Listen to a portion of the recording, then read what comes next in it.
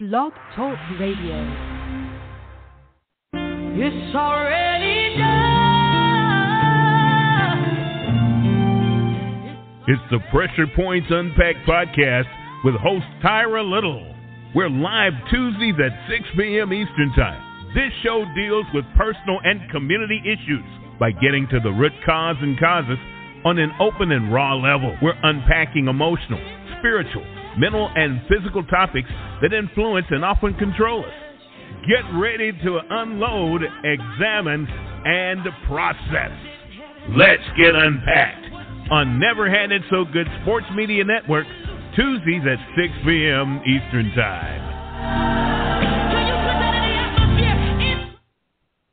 Well, hello, and welcome to Pressure Points Unpacked Podcast. I'm your host, Tyra Little, and today we have with us Keisha Pearson, Lecturer of Education. As you know, for this month, our mental health professional is Capricia White, and our clergy member is Minister Margo Williams.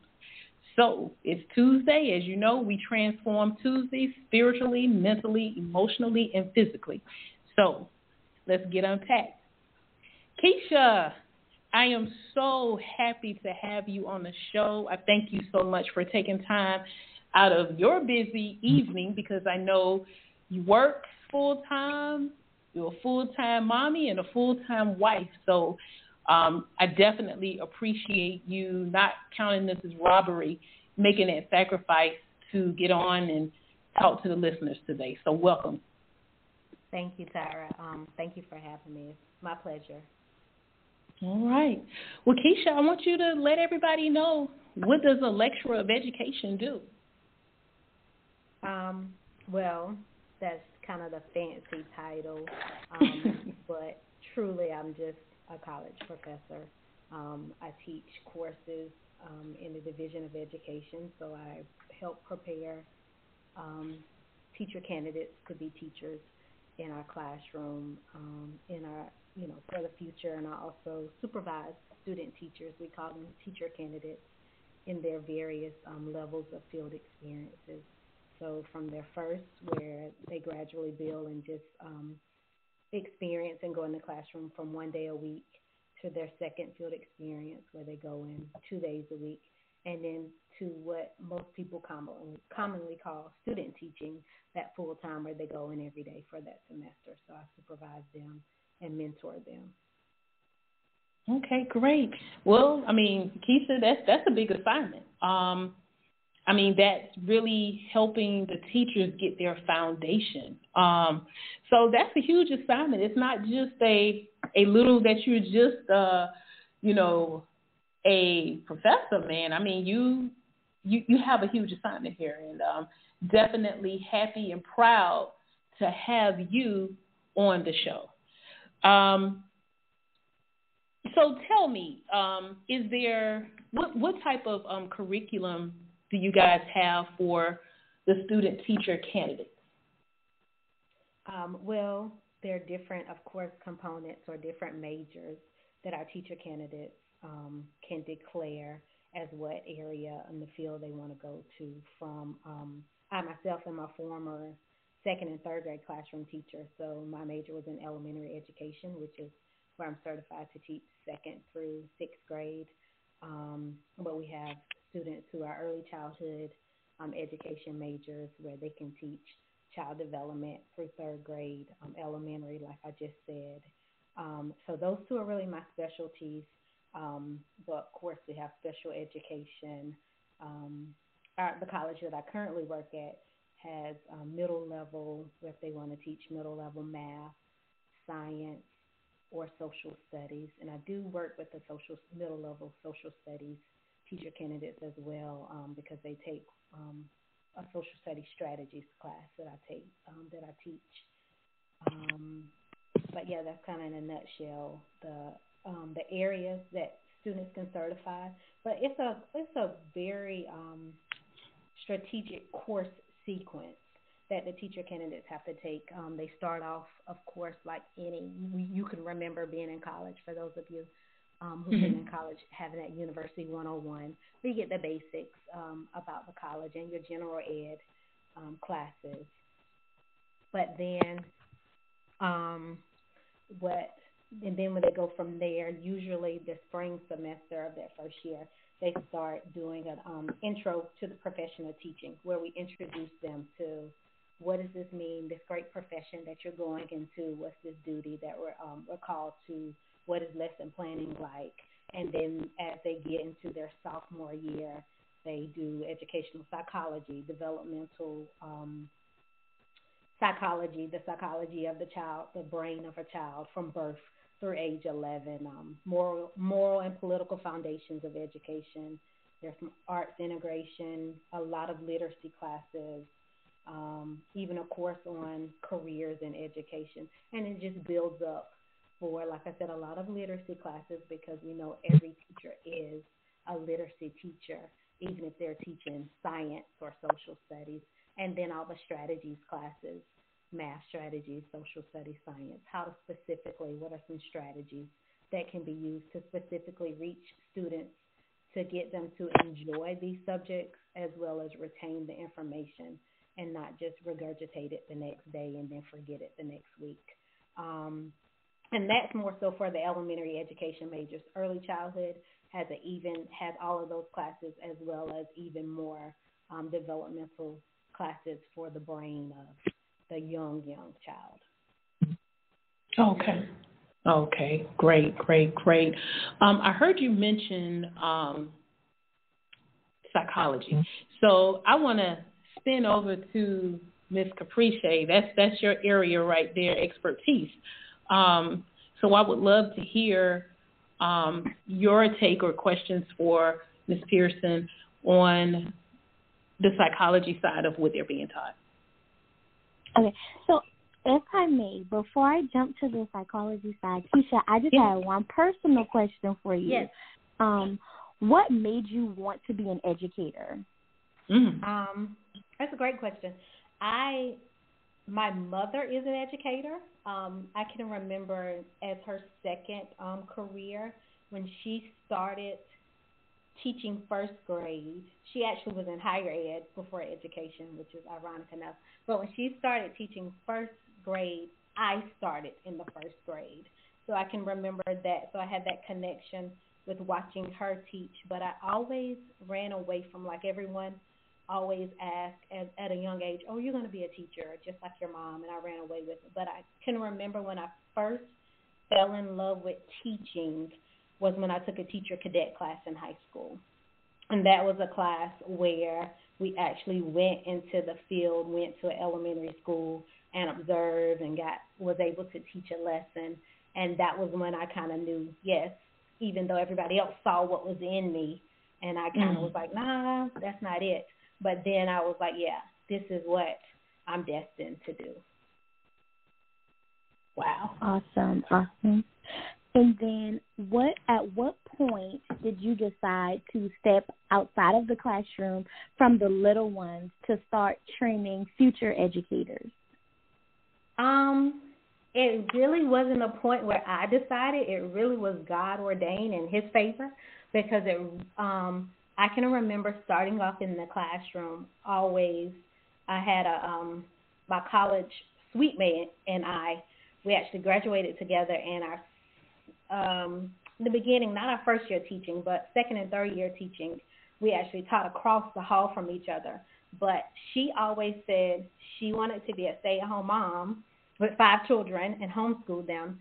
And I always said, yeah, I'm going to have the family and all of that, but I always said I'm going to always be in the classroom. Like, I didn't want to be in administration. I didn't want to do anything else. I just wanted to teach until I couldn't teach anymore. And so that continued, but I started my higher ed journey as an adjunct professor around 9 years ago. And it was just a conversation, just God's favor from someone at a football game, actually, about, hey, would you like to, you might have to, you'll have to travel to Orangeburg, but would you like to teach a class, math strategies class? And the first thing was like, I'm not qualified to do that. And she was like, yeah, you are. You just need this, and that. And I was like, yeah, that sounds like fun. And I definitely fell in love with it then. But that was just me taking like one day a week. I would leave my regular classroom, my school, and take that commute and teach and come back home. And then I did that for a couple of years until I had my son. And then maybe about 4 or 5 years ago, I went back to the classroom. I stayed at home a year with my son because I felt like that was a critical age where I wanted to be home. Went back to the classroom. I had my daughter, and I decided I was going to stay at home with her. I didn't think anything else about it. I was just going to stay at home for a couple of years to put family first and, you know, be the helpmate for my husband and take care of my children. And I got a phone call. I can remember pulling in my garage. I got a phone call from who is now a colleague, but a former teacher of mine in higher ed, and asked, hey, do you want to do some supervision of student teaching, you know, of teacher candidates? It won't be full-time. It'll just be a couple of teacher candidates. All you have to do is, you know, mentor them, observe this many lessons, meet with them. I'm like, yeah, that'll be fun. That will be something I would love to do. And it just kind of every year was like, hey, would you like to teach a class? Or, hey, would you like to add more? Or why don't you do this and do that? So it kind of just happened. It was a God-ordained thing and not anything that was in my life plan. Absolutely. Wow. And now that you are back in the full swing of things with your career, how are you balancing motherhood and marriage and career? That's a great question. I love these personal questions, Capricia. I can definitely answer that. I heard Tyra say earlier that I'm full-time. Actually, I'm what we consider part-time. 3/4 time is my full thing, and I said I wouldn't do full because my husband comes first, and my children come second. And so that's a big thing for me. But the balance comes a lot with time management. I mean, my children now are older as in 4 and 8. But when I first started, like I got up early, you know, got up at 4 or 5 o'clock and did my work, or when I put them to bed, I did my work afterwards. So finding that time management and balance, and definitely learning that no is a complete sentence. Like It's okay to say no, and I don't have to explain why. If I wanted to, I can. But learning to say no. My husband is a great support with me. He helps tremendously with anything that is needed. But I also know that is kind of my role, to be his helpmate as well. So saying no, I'm not all the way full time. But I also am transparent with my students. In my classroom within the first week. We started classes this week, but I have a slide up of my family, and I let them know, and they respect it, and they understand, but they also know that I'm still going to get back to them. But I have a slide with a picture of my family, and I say, this is why I'm here, and this is why I am not here. I'm here because of my family. This is an opportunity where it's more flexible than being in the full-time classroom. But I'm also not here because of my family. So just respect that no matter of when it's certain hours, like you can text me, I don't mind, you can call me, but you might not get a phone call until the next day. Or respect the fact that technically I have 48 hours to get back to you. I'm probably going to get back to you within 12, but just keep that in mind. So I let them know that up front. So setting those boundaries. Hey, that's important. That's really good, and I'm glad you asked that, Capricia, because in all actuality, with you setting those boundaries, I'm pretty sure that that's something that you share with the teacher candidates, you know, because those are tools that they're going to need in their life as they begin to, you know, maybe get married, start a family. There's certain things that definitely need to be put into place. So, Capricia, I'm going to give it back to you, but I just really want to jump in there. Well, no, thank you, Keisha, because you just gave me some pointers. You know, I'm a newlywed. We're talking about having a family, and sometimes I just kind of get overwhelmed, like, okay, how am I going to balance it all? But you made me a little bit calmer, so thank you. You're welcome. Yes, you can definitely do it. Let me stop you right there. I can remember being in the classroom, in the elementary classroom, and there was a colleague of mine, and we were good friends, and she would be leaving so early, like I'm staying late and getting there early, and she was a phenomenal teacher, but she just knew, she was like, no, I'm getting out of here. Like, it's going to get done regardless, and there's always going to be something to do. But during those hours that she was there, she used that time wisely. Like, she wasn't in the copy room talking to people, or if people came in and talked, she respected that, but she kept on working. Like, she used that time that she had more wisely. She worked smarter, not necessarily harder. So definitely, you definitely can do it. And congratulations on being a newlywed. Thank you. All right, so now to the teaching stuff. Okay, since you are a former second and third grade teacher, how do you feel about South Carolina's implementation of Read to Succeed?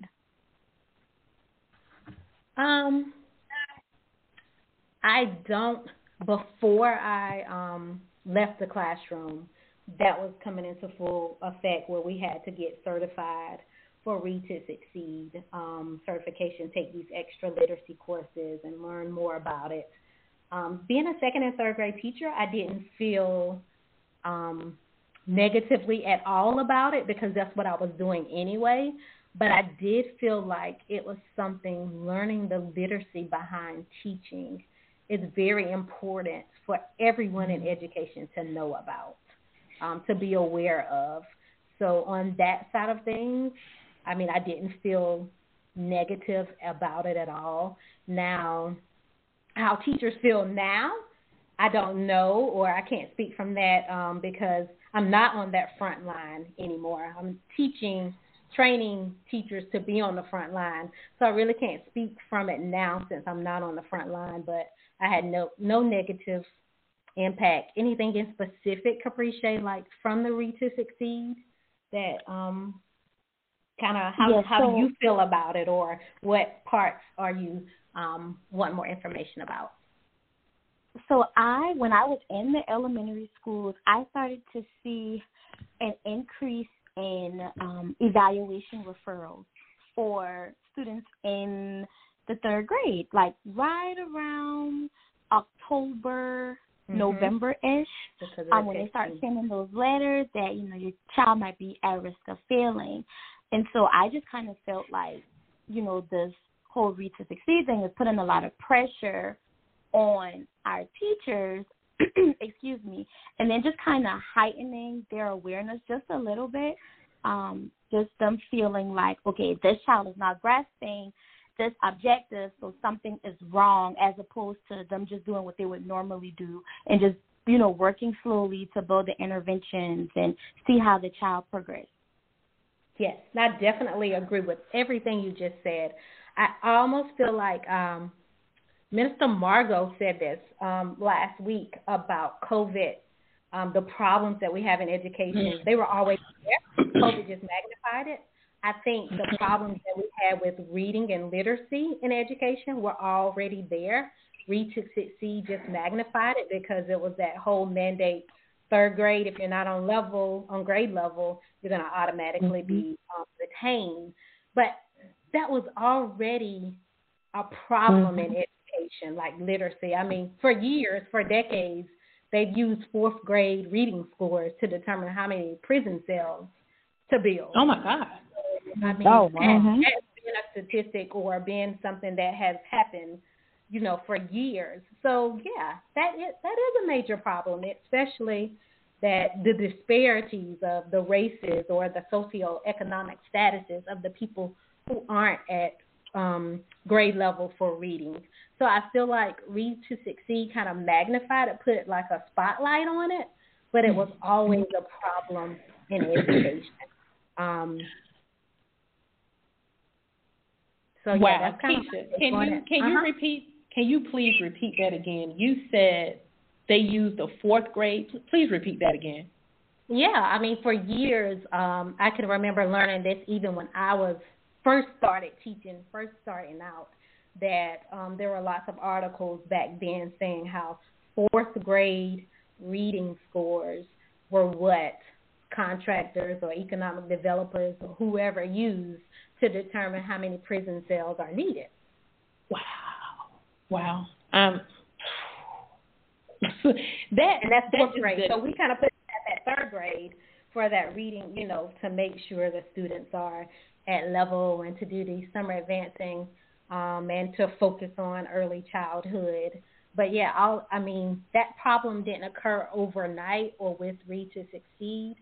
Mm-hmm. So we have to realize that problem, that solution is not going to happen overnight. Like, that's a big, learning to read and having those literacy skills is a big deal. And it really does take a village. It takes Capricia, the school psychologist, and the mental health counselors that are coming in now to help with all of that. Because just like your show, Tyra, it's not just one thing. You're looking at the social or the emotional, the spiritual aspects. We've got to look at all of those things when we're thinking about our babies. That's a fact. Capricia, I don't know if you have another question, but I do have 2 callers on. Let me go to them and see if they have any questions, and then I can segue back to Minister Margo. So bear with me 1 second. I'm going to open the mic for caller. The last 4 digits of your number is 8946. Okay, I guess they did not have a question because they hung right up. So, caller 5375, if you have a question, I'm going to open your mic. If you don't have a question, it's okay for you to say you don't have a question. Hi, yes. Hi, everyone. Hi, can you hear me? Yes, we can hear you. Hi, everyone. I am a retired educator for Richland One. I worked with special needs students. I taught kids with emotional behavior disorders. And the young lady prior to asked a question, and for me to have wanted to be a teacher, I went to Columbia College. I wanted to be a social worker. Wasn't any job, so I ended up the alternative route to teaching. Fast forward to this, I'm in Newberry County, and I'm working with middle school kids, and none of these kids can read, and I couldn't understand that. And not only reading, I'm talking comprehension and vocabulary. So I went back and got my master's in curriculum and instruction and literacy to help with this need for our children. And as you stated, the need to succeed is it's been there, but I think it's really political game right about now to say, because most of these initiatives in education normally come about because of an OCR complaint. Their child didn't get the proper educational, and a lot of stuff spins off of special ed laws. I don't have it particularly, but I can almost, give that a reason why. But the intentions is not matching up with the curriculum, or because, everybody's in the building that's alike. Everybody wants to get and teach or have a literacy endorsement. But if the curriculum is not matching, we have a problem. Even the question I really have now is that since it's gotten a little out of hand with the pandemic, what is the state of teacher certification? Because they said we're having shortages now. Because at one time you had to be certified, you had to pass the test before you could do your student teaching. Now I'm reading here in different states, they're trying to gather in and getting people as subs. So whatever mandate, because I'm not now, are we as educators, are we ready for if we should shut down right now or prepared to address these gaps in the education and the testing thing? And I noticed that because I did a part last year with some educators, and I was explaining to the parents, you got to hold these teachers accountable. They're on here, and they were really doing more talking at the kids and not having centered and where the kids was able to interact. The kids were tired, they were bored. All they did was copy and gave busy work. Now that they're in, I'm hearing my educators, my family members, they have a spelling test. And I'm like, what's the purpose of a spelling test if you're not going to teach the rules, if you're not going to teach how to write a complete sentence and all of these things? And I'm not downplaying that you don't need spelling, but you can make it back in Richland 1. What was the rigor and the relevance of it? That's going to have them thinking some things. So my question is, where do you think or where do you see education in the future for teacher certification or certifying teachers? Not necessarily due to the pandemic, but yes. just in general. Great question. First, before I get started, a few key points I heard. Before I even get started, I want to tell you thank you for your service to the children of South Carolina, for all that you've done, especially in special ed. I know that you touched many lives, and that was a lot of work that you put in. So thank you for that, first of all. Few things I heard from you. You kind of addressed the teacher shortage. And yes, that's a real problem. SARA, which is the Center for Education Recruitment, Retention, and Advancement, they do every year a yearly release of the South Carolina Teacher Supply and Demand. And at the end of every year, in December, they sent something out saying that there were about 6,000 teachers from 2019-2020 school year that didn't return to teach in the same district for the 2021 year. And as of January, there were 700 positions that were vacant still in the state of South Carolina. And it even breaks down, like, who's leaving the profession or the position. The teachers with less than a year experience, 2 to 5 years of experience, or 5 or more. So that definitely is a big problem, not just in South Carolina. That's nationwide, the teacher shortage. So I did want to kind of highlight that and bring that to the spotlight. The next thing you talked about was in higher ed, what is being done for the teacher education program or for our future teachers. Because of the Read to Succeed, now there are those same literacy classes have to be offered in the teacher education program versus just waiting to opt to see if you want the literacy endorsement or wait until you're in the classroom. So those additional courses have to be taught. And then as a college supervisor as well as the professor in the classroom, we're challenged where I am with showing the innovative strategies, putting in that rigor and that critical thinking, teaching kids that metacognition, which is the thinking about their thinking. So teaching them how to think. Some of those buzzwords that we hear in education, and even if you're not in education, social emotional learning and trauma-informed practices, all of those things are being embedded into our curriculum to let the teacher candidates know that, yes, this is a job where it's not, sometimes the student might not be able to get those phonemes or those sounds to put together because they've got things going, trauma at home or triggers or this and that. So you have to look at it holistically, and it takes that whole team within the building to figure out each individual student, like, well, why isn't such and such reading on grade level or isn't performing well? Is it because the teacher is not doing what they're supposed to be doing? Is it because of COVID and they lost this year?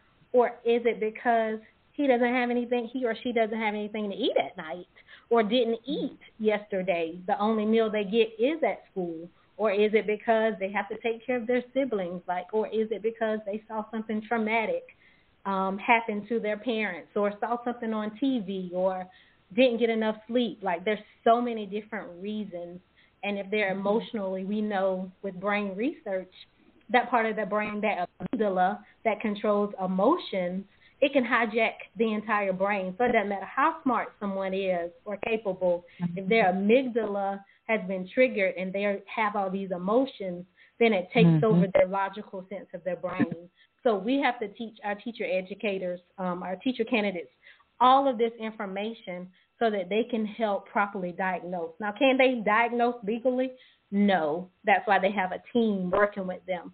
So really teaching them to get to the root of the problems with their students, to teach them the small group work where you have 20 kids in your class or more. You can't teach that one lesson and expect for it to get to all 20 kids. You're going to have to break that up and do small groups. So, like I said, as higher education educators, those are the things that we're teaching our teacher candidates. Wow. That's good stuff, Ms. Pearson. That's good stuff. I want to go ahead and allow Minister Margo, because as we know, Minister Margo is actually in the classroom as well. So anything that you have for Keisha, Minister Margo? First of all, I want to say thank you to Keisha and the caller that we have, because, you know, when you come into the field of education, if your heart is not committed to wanting to see children grow, you have failed, and I believe that you should do something else. And so it's very critical. The caller made some comments that I really believe are head on. And she talked about a little bit about as it pertains to, I can't remember, it's escaped my mind now. But what it made me do was think about exactly when you're taking Read to Succeed, what it's really doing for you as an educator. Because I was certified through an alternative path called PACE. And PACE is for those individuals who did not major in education in undergrad. And so what the Department of Education does, they will look at your transcript and determine what area or what areas you have so many hours in so that you can become certified in those areas. And then they work with you for 3 years to gain much of the theory and those types of things, you know, behind education. But when I took Read to Succeed, it was at first I did not see a lot of value in it because my certification is in career and technication. I was a double business major. And so I really, to be honest with you, at the beginning, I was like, now, I just don't know how this is going to be that productive for me to take. So I took it because I was required to take it. But in the course of taking it, what I was reminded of was some of the basic things that are so critical to every classroom. And what I mean by that is it requires you to think outside the box, to consider every opportunity that you have to inspire these children to want to read and to challenge and to guide them in their reading. So after I took it, I started working with my lesson plans, and I tried to make reading more fun. And I went up to my son's room, and I looked on his bookcase. I grabbed all of these books that he loved to read when he was in middle school because he was an avid reader. And I added those to my classroom library so that I could utilize these things because I wasn't thinking beyond really the extent of what my knowledge had been. But Read to Succeed will make you sensitive. Like for me, I have many children who are from other countries in my classroom. So I am intentional to make sure I have materials in my room that can identify with each child that's there, not just the child that looks like me, but all of the children that are in my room. And so I believe I'm a computer science teacher. So I try to develop that curriculum so that it will look like our people, meaning everybody that's represented, but also I try to give activities that we can work with together to help to influence better reading and writing. Because what the caller was talking about, the kids not being able to write, I think, sentences or paragraphs, and she's exactly correct. Because I kept trying to figure out why is it when it's time for us to work on essays together in computer science Nobody writes a structured sentence accurately. Wow. And so all of this literacy, it comes together because there's been a major problem. But, you know, a lot of our children who, it's not just those children who are in an impoverished situation or special needs. I'm seeing it pretty much across the board. And I do have my own suspicion as to why illiteracy is what it is right now. And I'll say this, and my question, I guess, to you, Keisha, is whether or not this is addressed. But there seems to be a problem with the amount of computerized work that is being done, as well as the amount of time that children are allowed to have screen time during what I would call entertainment. So do you think that's the correlation area that we have, with literacy and what can be done, or whether or not it is addressed in the teacher education program? That is a great question. And I do personally, and there's some research to back it up as well, think that is a correlation. I think the correlation more so is with the screens and the video games, but it's not really, I don't think them having all those screens at school came first. They had that at home, so educating parents about how screens have changed the brains of our children. They've made them less attentive, definitely. They've made them kill, the best way for me to put it, for lack of a better term, that some brain cells have been killed because of it. They haven't had that creative thinking to go outside and play or get a cardboard box and make this out of it, which helps them be creative writers as well. So there are a lot of different things. But I think the screens came into the classroom more so because the brains of the children were already changed. So we were trying to figure out innovative techniques to play off of what they like to do or what they're so used to doing, because we're competing, kind of sitting up doing this. So it was like that balance. It was that balancing act. Like, well, let's put in some kind of technology to get them activated or interested initially before we go back to board games, or let's do some kind of brain breaks where they can get moving and see somebody on the screen do something and do it with them, or play certain music. So we needed to use that technology because they were already using it and their brains were used to using it. But now it's a matter of that balance of technology. And I love how somebody said last week, I think Minister Margo, you said it possibly, but I don't like putting COVID as an excuse for everything, but facts are facts. COVID did force us to go straight virtual, straight technology for at least, that first 6 months for some, a year for others. So that was something that we couldn't avoid. But now that we're kind of going a little bit of hybrid or dual modality where they still have to use it. But now as educators, we've got to learn that balance of how to use it, when to use it for our advantage, for the good, versus constantly using it over and over, because it is taken away from even the books on certain websites that are read to you. We know children need to be read aloud too. That is true. But they also need that paper and pencil, that traditional book in front of them as well.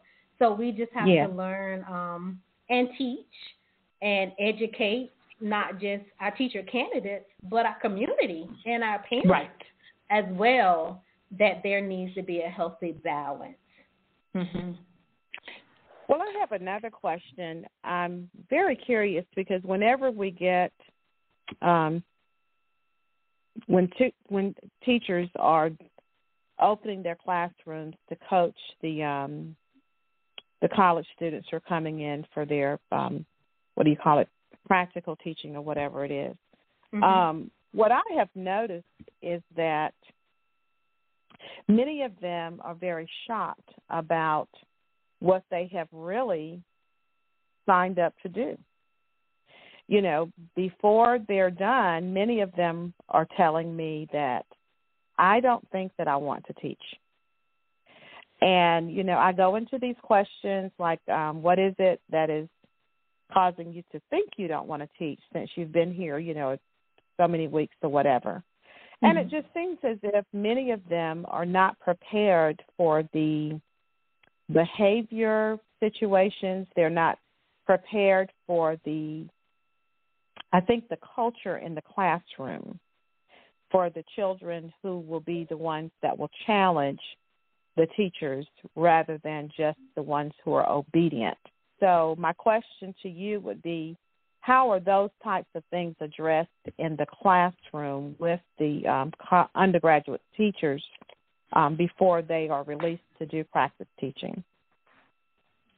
Great question. There's a course that all teacher candidates usually around the state, I know in lots of different on college campuses, so I'm assuming that it's probably all college campuses that have education programs where they do take some kind of foundations of classroom management techniques, and they learn all of these things. But the problem is that you can read it in a book, or hear about it, or hear these case studies, what would you do?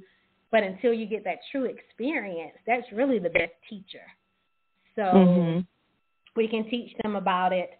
One thing that years ago, probably about 19 years ago when I started in higher ed, there was a program that the name of it was PALS, where I was approached to help mentor first-year teachers or within that first 5 years, because we know that's when, if we don't, by the first 5, a lot of teachers quit or go to another profession.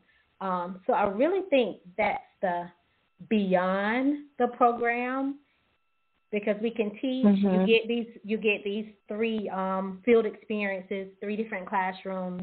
At my institution, it's in 3 different districts for experience. It's in 3 different grade levels, so they get to see some of these things.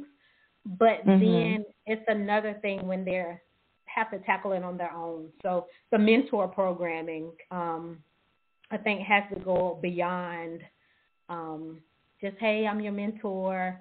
I'll check in on you once a month. Like, somebody really does need to hold their hands and help them through that first year and go through the situation. Some funding needs to go towards that. I can tell you at my institution, I have 2 colleagues, and that's something that they've done. They ask, as our teacher candidates are graduating, they always invite them back, and they have like monthly meetings with them. It's been on Zoom lately, of course. But just listening to what kind of problems do you have? What are the things that are overwhelming you? How can we help you?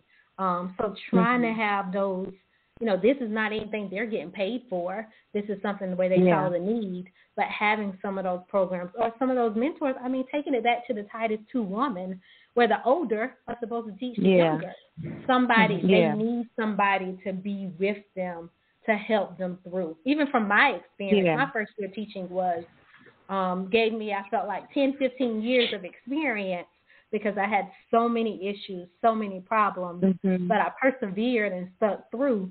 And a lot of people don't have, we don't have that perseverance anymore. That's my personal take on it. Right. And also, Mr. Margo, I heard you say about being like culturally sensitive and behavior. So there's also, we're teaching our students, our teacher candidates, to have that cultural relevance in the classroom, to acknowledge different cultures, to let them see that in their libraries, to let them see that in their lessons, to put that in their lessons. So that's something that we definitely try to address as well. But it's hard. I think teaching is a hard there's a lot to do. So when you get with all this knowledge and you've got it, you're eager, you're ready, and then you go into the classroom and you've got to do this lesson plan, this meeting, this. Some of that stuff gets dropped and falls down, and you just fall in with, well, if everybody else is doing it traditionally, even though I've been learned, it takes more time to do things the right way. So even when I'm taught to do it the right way, I fall in the trap of, well, this is what everybody else is doing, and it makes it easier for me to do that. So it's almost a survival mode for these teachers. Wow. Okay. Wow, that's really good. We have a caller. I'm getting ready to open up their mic. The last 4 is 4400. Caller 4400. Do you have a question? Hi, it's Freddie. Yes, I do have a question. Hi. I want to first say thank you all to each one of you all for all the knowledge and the transparency that you have provided pertaining to our education system. And I thought Minister Margo did a good segue for my question, because one of the things that I am passionate about is just the essence of community in all areas of our lives. And I feel like with education, there are times where even as parents, we think of it as a silo. And what I mean by that is the teachers, yes, they are there to teach our kids. And Keisha hinted on it, Ms. Pearson hinted on it, to say that, they have to deal with so many other things that at times they have to go in survival mode. So one of the questions I have, and how do we enhance the mindset of community when it comes to education, meaning the education doesn't start when your child gets in the classroom. It starts at home.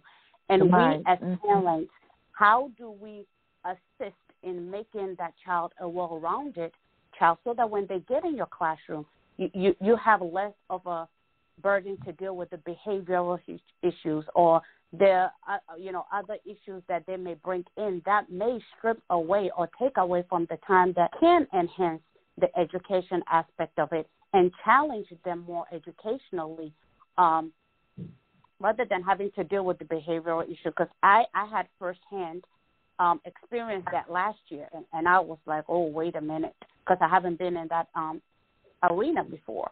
So to have to experience it with my own child firsthand based on the ones around her, I think is very important that we shift our mindset to a community-based education. And I want to know, how do you think we can get there?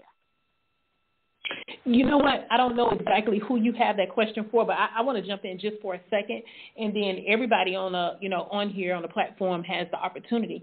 But Freddie, one of the things that I feel that is very important with the community base is having forums like this right here. And what I really also think is that COVID taught a lot of parents who was taking teachers for granted a lesson, because those kids had to be home and you had to figure out how to help them do their schoolwork while they're online with their teacher and you're over here doing your job. There were so many times where I would see that even though, people were doing it, trying to laugh out of a situation to keep from crying, but, hey, tell us about your coworkers, calling the children their coworkers.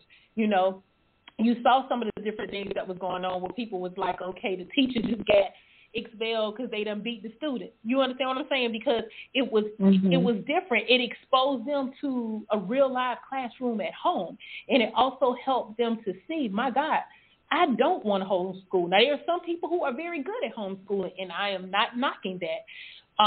Everybody has not been given that measure.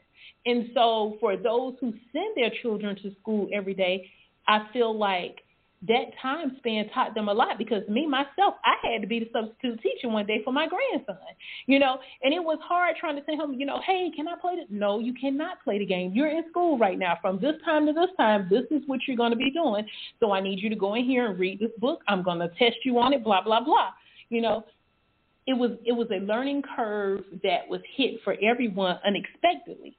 And so in settings like this, we do have to figure out how to help make parents more concerned, not just the parents, but the community, because you may not have a child in school right now, but just like I said last week, you pay property taxes somewhere and you're paying them to some district. And if we don't begin to get a grip and to go back to the community base of helping each other, it takes a village to raise a child and really mean that and not get mad even when Minister Margo and I had a conversation about how, because I know with my grandson, before COVID, I would always volunteer. I would go in, I would read, help the teacher out. But you have so many parents that want to believe everything that their children are saying, and they don't want to work with the teacher. It's like working against, and that's not helping anybody, you know?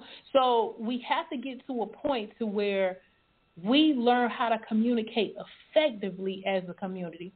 I'm going to turn the panel over to, I don't know if Minister Margo wants to, who wants to jump in on that? I will jump in on that because that is a concern that I have, because I grew up in a community that had a very high regard for education and educators. The educators of my time were people who were committed to the children with time, with their resources, all sorts of things. And so when we entered the classroom, there was respect. There was not this adversarial type of thing.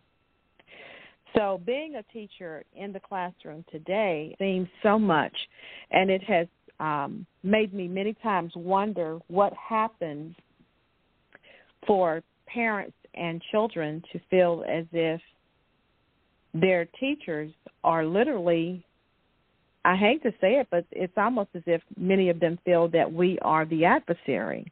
Mm-hmm. And so I've had to remind not teachers, but parents sometimes that, one, I'm teaching because I want to teach, and two, I'm teaching because I love children, and I feel that I have a purpose in helping them.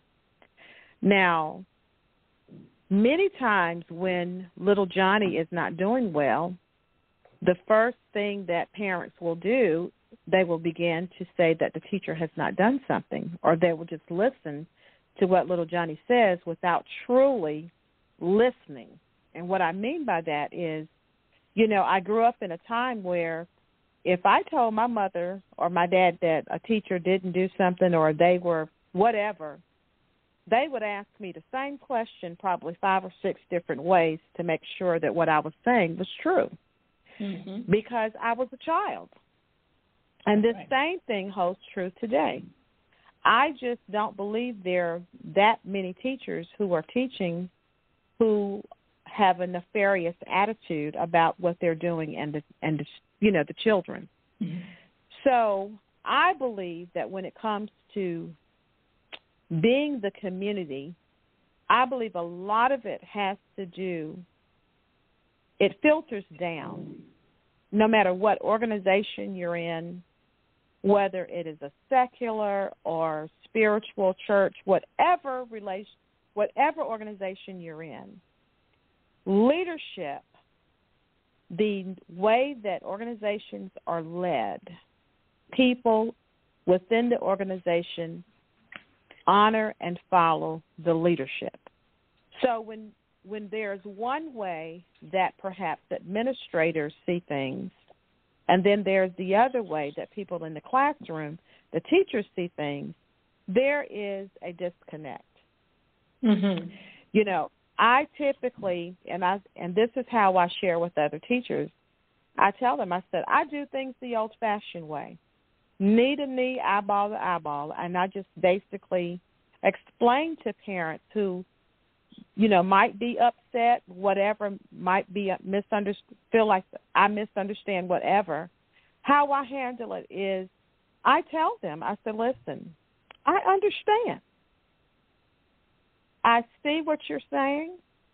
However, and I use personal testimonies to let them know that you're supposed to protect your child and cover your child, but you're not supposed to do it at the expense of what's not true, because that has been a major problem in many classrooms. Because I've had my colleagues tell me that kids have said, you better not tell me this, you better not do that, or my mama or my daddy or such and such. And they're boasting about this. You know, I've had students to tell me sometimes, I really don't care about that because my mom don't care. So when you have that type of thing, I believe that this is where administrators and district personnel can be very resourceful. I believe that there should be literally a parenting class or meeting or series of meetings of expectations. Because, and I believe that it must be consistent because this is a partnership. It is a partnership between that classroom, what's going on with that teacher and that school and that household. And I just believe that there must be opportunities where people can understand that we do understand your challenge.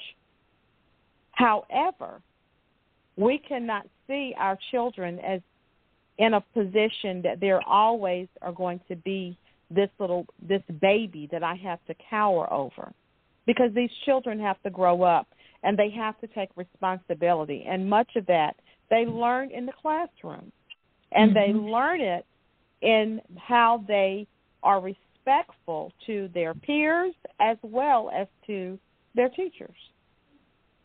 So I think that when we have, like you said, forums like this, I think also when we have opportunities for community professionals to volunteer in the schools in various ways. Right. And even those people who aren't the professionals, but perhaps they are in some type of blue-collar work capacity, they need to see them too, being respectful citizens that come in who are concerned.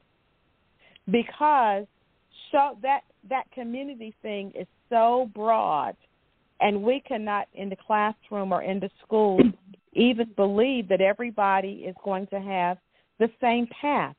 There are some children who are going to be entrepreneurs. There are some that are going to go to a factory and work. There are some that are going to go to college and go beyond. But I think that to really make it a community effort again, we've got to go back to some of the grassroots. Absolutely. Absolutely. Man, you guys, this has been really good. We are we're down. We only have like 3 minutes. Wait a minute. Hold on, Capricia. Okay. We only have 3 minutes left. So, Capricia, I'm going to let you add what you need to add, and then I want to go back to Keisha with what she would want her takeaway to be from this. So go ahead, Capricia. Okay. So I totally agree that this has to be a collaborative effort to get our students where they need to be. Now, Ms. Margo, I understand your perspective as a teacher, but being a neutral party, I've heard both sides. So I've been in situations to where the parent would call me frustrated because sometimes they don't hear anything about what's going on at the school until it's something wrong, right? A lot of times you have parents that work a lot, and may want to be contacted via email or text, and they're not getting that communication from the teacher. I've had parents that have contacted the teacher, hey, I see my child is struggling in this area. What can I do? But with no follow-up. Even in meetings I've witnessed, I try to say, okay, before we meet, let's have one strength, to say about this child before we just snowball with everything that is going wrong. So it has to be, collaboration on both sides, because without the parent and without the teacher, our students are going nowhere. So I just wanted to kind of add the parent perspective sometime at some point. Sorry. That was good. That was good. That is good because that's very true. Because there again, it is a partnership. Because when you really sit down and dig into that, you find out things on both sides that that need to be listened to, that need the attention. So thank you so much for speaking for the parents. Yeah, I mean, that was really good because even and what you said, Minister Margo, that I really like was the partnership. And it has to be a buy-in at the beginning of the year. And I really think that's a good idea to where, as we all know, it's the way that you present things that's going to make a difference for that school year. I think it would be a good thing to have some type of sit down with the parents, maybe at the beginning, because it'll get to a point to where you may not can do it as many times as throughout the year, but just to let them know, hey, this is a partnership here, but all parties have to make sure that they're doing their part, Right. Keisha, I'm going to let you give us your first, what do you want to, as a takeaway from the show today, or if there's anything else that you would like to add before we close out? I think Minister Margo, and Capricia, just to bow tie what they just said, will be a great takeaway that, as the caller said, we have to enhance that mindset of community. But in order to have a community, there needs to be a relationship and unity. So it's a reciprocal thing to where the teachers do have to realize, I'll start with the parents. The parents have to realize that teachers are trying their best. They're balancing so many different things.